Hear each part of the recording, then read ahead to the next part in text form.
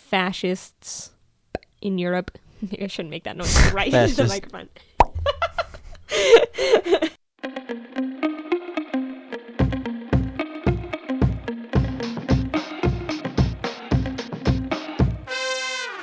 Hey, I'm Mairead. And I'm Harry. And this is A for Effort. The show where we each bring 3 words, terms, or phrases based on one theme each, and the other person has to guess what they are based on their etymology, based on the theme, based on our own understanding of the word or previous, coming across of the word.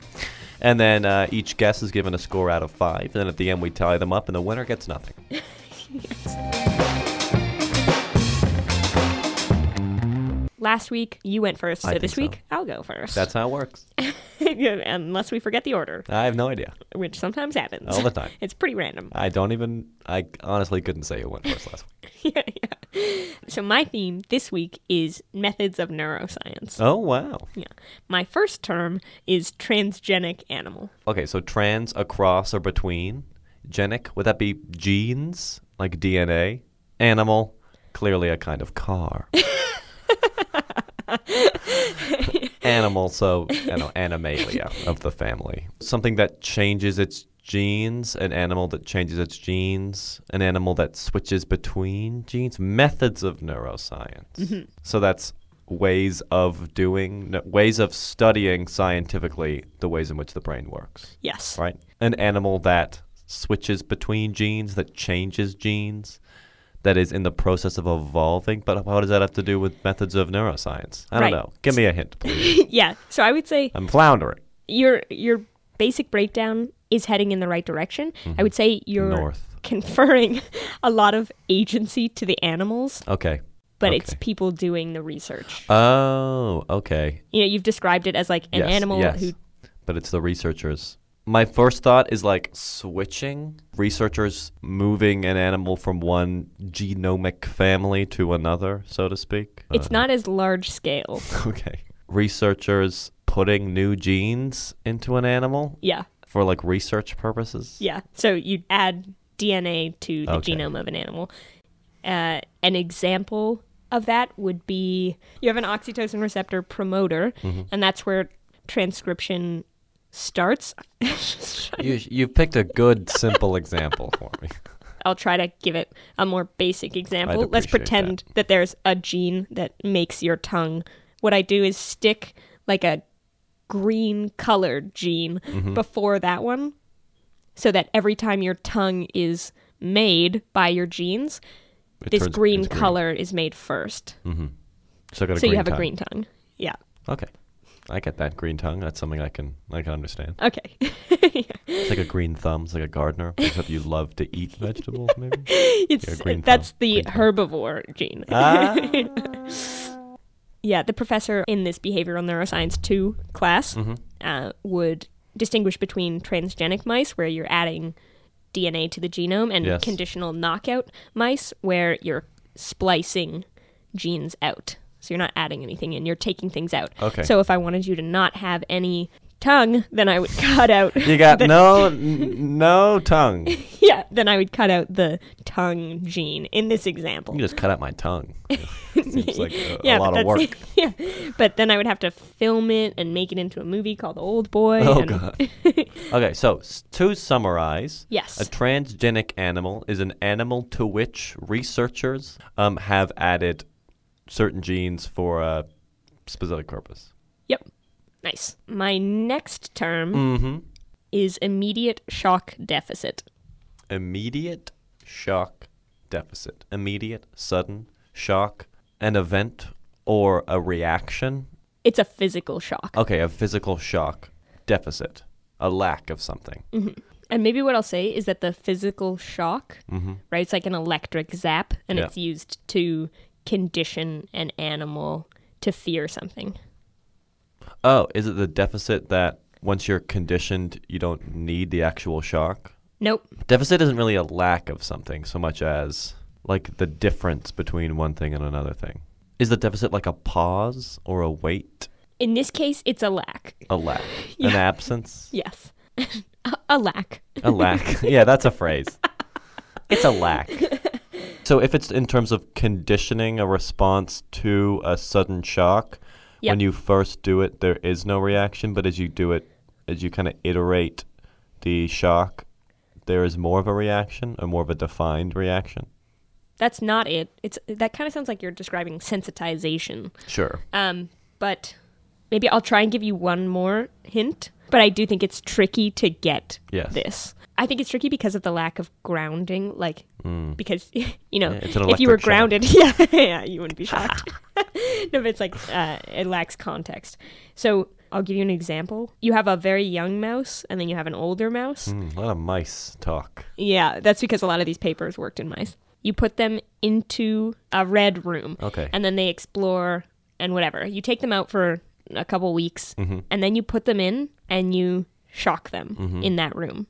The adult, the next time it's put in the red room, will freeze. Yeah. But the baby won't. Okay, so that for some, when you're immediately put back into the context in which you were shocked, you feel it, you get the feeling, or you feel the fear of that you're going to receive it. But for the younger ones, you don't, which is just describing what you just said in general terms. Okay, so do you want me to? Yes, please. Okay, so immediate shock deficit is a test of long-term memory. Okay. When you're placed in a room, you don't develop a fear response to a shock immediately. You have to be familiar with the room beforehand in order to develop a fear response after being shocked there. Okay, so if you have a little baby mouse. Okay. You put it in this room, it gets familiar, you take it out, but it forgets because it's young. And so then the next time you put it in and shock it, it won't develop the fear conditioning. Whereas if you have an older mouse, you put it in the room, it gets used to it. The next time you put it in, it already knows the room, and so it will develop the fear response. So the immediate shock deficit is when you're placed into a novel context, you don't develop fear conditioning there. And the knowledge that you don't develop fear conditioning in a novel context is used to test long-term memory, because if you're put into something that you've seen before but don't develop a fear response, it's indicative that you don't remember it. Yes. So to summarize, the stupidity of youth. Yeah. Nice. The immediate shock deficit is the difference in reaction to being placed in a context in which you were shocked based on if you remember it or if you don't. Yes. All right. And my third term is optogenetics. Is that the genetics of the eye? It's not. Damn it. It does have to do with light, though. Light. Okay. Optogenetics. Is that the effect of light on like an exposed genome or something? Nope. DNA? The use of light to change? Yeah. The genes? To No. interpret genes? Is it understand or change or affect? Yeah, I wouldn't say it's either understand great. or change. It's activate. Activate. Yeah. Optogenetics. The activation of certain genes through exposure to light. Yeah. Nice. Nice. So optogenetics won technique of the year a few years ago. And so basically you implant molecules into a cell that respond to light. And then by shining light on that cell, you can activate those molecules and make the cell do what you want. Oh, cool. One is called channel rhodopsin. So you put channel rhodopsin into a cell, you shine light on it, the light activates the channel and triggers an action potential, and then you're activating that cell. So for transgenic mice, you would add in channel rhodopsin. All ties together. Yeah. So you would add in channel rhodopsin DNA coupled to whatever cell you want to be light activated. So if I wanted your tongue to be light activated, or your taste receptors. Green. Not really the turning green, because the green would be another thing. Yeah, okay. Yeah. But activate my taste receptors. Yeah. Then I would put the channel rhodopsin sort of before the taste receptors. So then every time taste receptors happened, the channel rhodopsin would also happen immediately beforehand. And then by shining light on your tongue, then I would be activating your taste receptors, which are linked to that channel rhodopsin, the light activated molecule. Good Lord. So optogenetics is the use of light to activate certain genes within a cell. Yes. Through putting molecules which react to light and in turn influence those genes. Yes. Specific genetic Yes. qualities or traits. Yes. All right. Ugh. Deep work. All right. That is the end of round 1.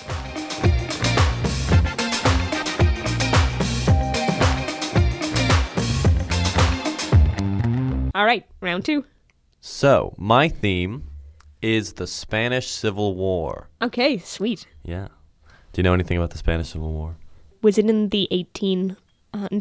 Was No. it in the 1600s? No. Was it in the 1500s? No. Was it more recently? Very. Was it in the mid-2000s? No. It was last year. Just ended. It's a big piece of cord. I don't know. You didn't hear about it. Was it like the Portuguese, Spanish, Iberian? No. Okay, then no. It was in the 1930s. I don't know anything about that. Between 1936 and 1939. Okay. It was the start of Franco's fascist Spanish regime, which fell in the mid-1970s.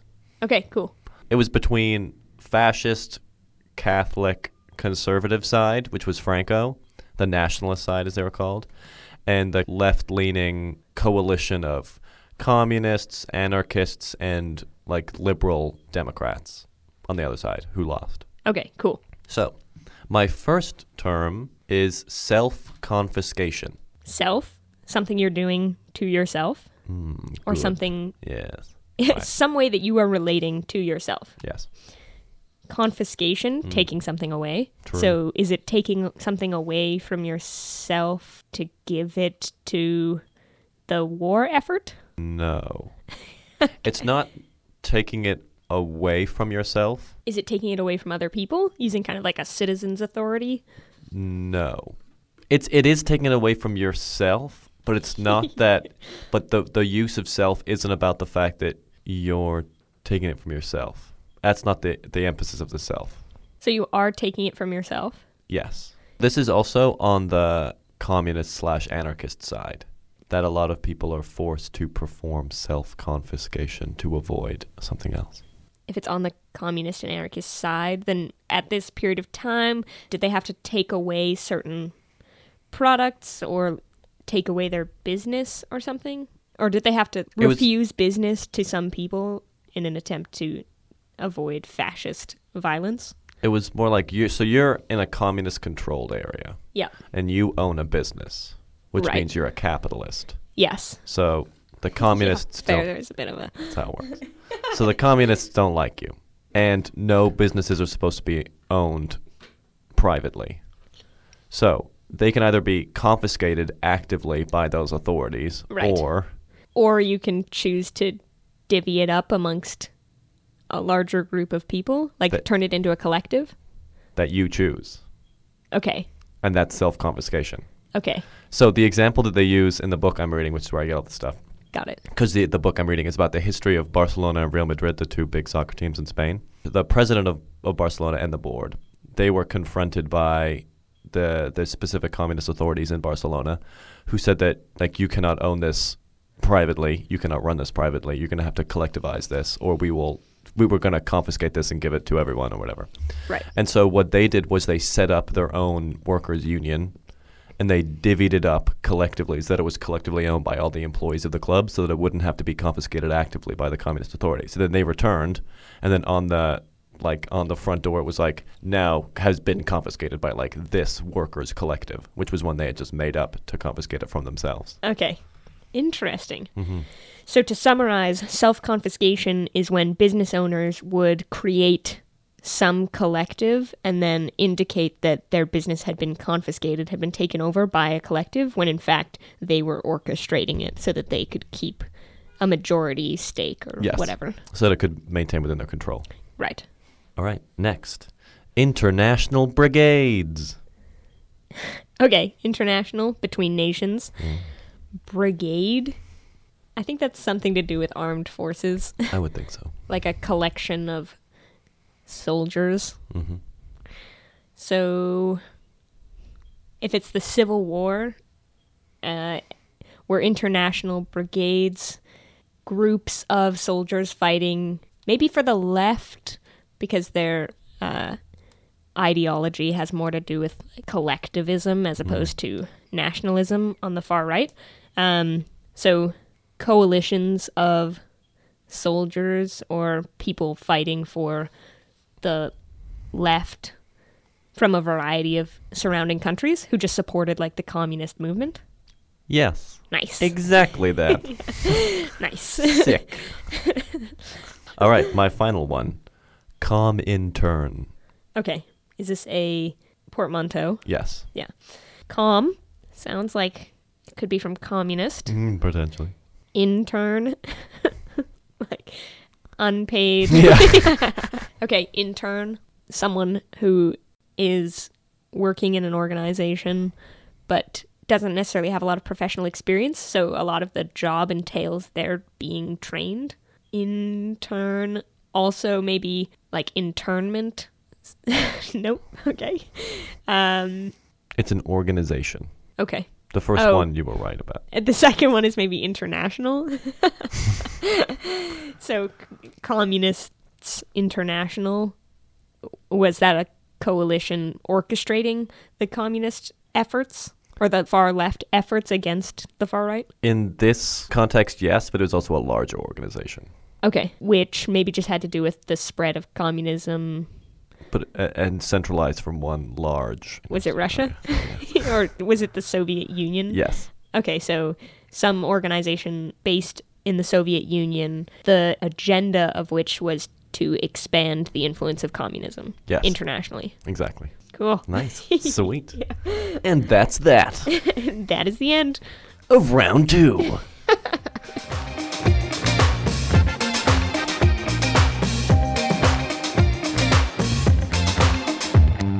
All right. I have my scores. Do you have your scores? No. Okay, cool. Yes. I changed my answer.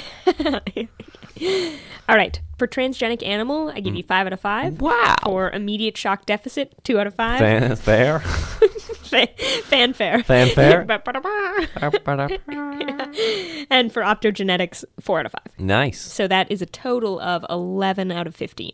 Nice. Self-confiscation, I give you 3 out of 5. Cool. International brigades, I give you 5 out of 5. Comintern, I give you 5 out of 5. All right. So that's a 13 out of 15. Nice. Which is an 87. You're very quick to convert into percentages. Yes. Yeah, it's my main math skill from receiving so many tests and exams. Yeah. Okay, so if you would like to learn more about methods of neuroscience, I'll link a textbook that goes through introductory neuroscience concepts. It's really well written. The author breaks the fourth wall very often. I found it very engaging to read. So I will link that, and maybe I'll also link some papers that use some of the techniques that I mentioned today. But I don't know if I would actually recommend reading them unless you're interested. They're pretty dry. Great. Majority of my information came from a book called Fear and Loathing in La Liga, Barcelona versus Real Madrid, which is a history of those two soccer teams by a man named Sid Lowe, who is the soccer correspondent in Spain for The Guardian. I also read his PhD thesis, Catholicism and the Foundation of Francoism, which is the Spanish fascism. Okay. And then also Homage to Catalonia by George Orwell, which is about being in Barcelona during the Spanish Civil War. Okay. I guess you could also read Farewell to Arms by Ernest Hemingway if you want another interesting perspective of the international brigades, because he also fought. All right. A for Effort is hosted and produced by me, Mairead. And me, Harry. And is edited by me, Mairead. Not me, Harry. Yep. You can find the show on iTunes. Please subscribe and leave a review. That would be great. Also, if you like it, tell your friends. Thanks. Tell your friends. Also, if you'd like to get into contact with us, you can no longer find us on Facebook, but you can email us at aforeffortcast@gmail.com. All right, and we are releasing episodes on a weekly basis, so we'll see you next week. Goodbye. Bye. Lots of love. Best. Best. Cordially, your humble servant, Harry.